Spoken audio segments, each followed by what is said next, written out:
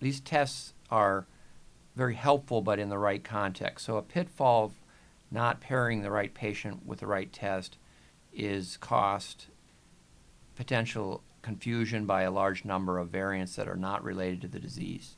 So one really has to phenotype the patients well before considering the application of these tests.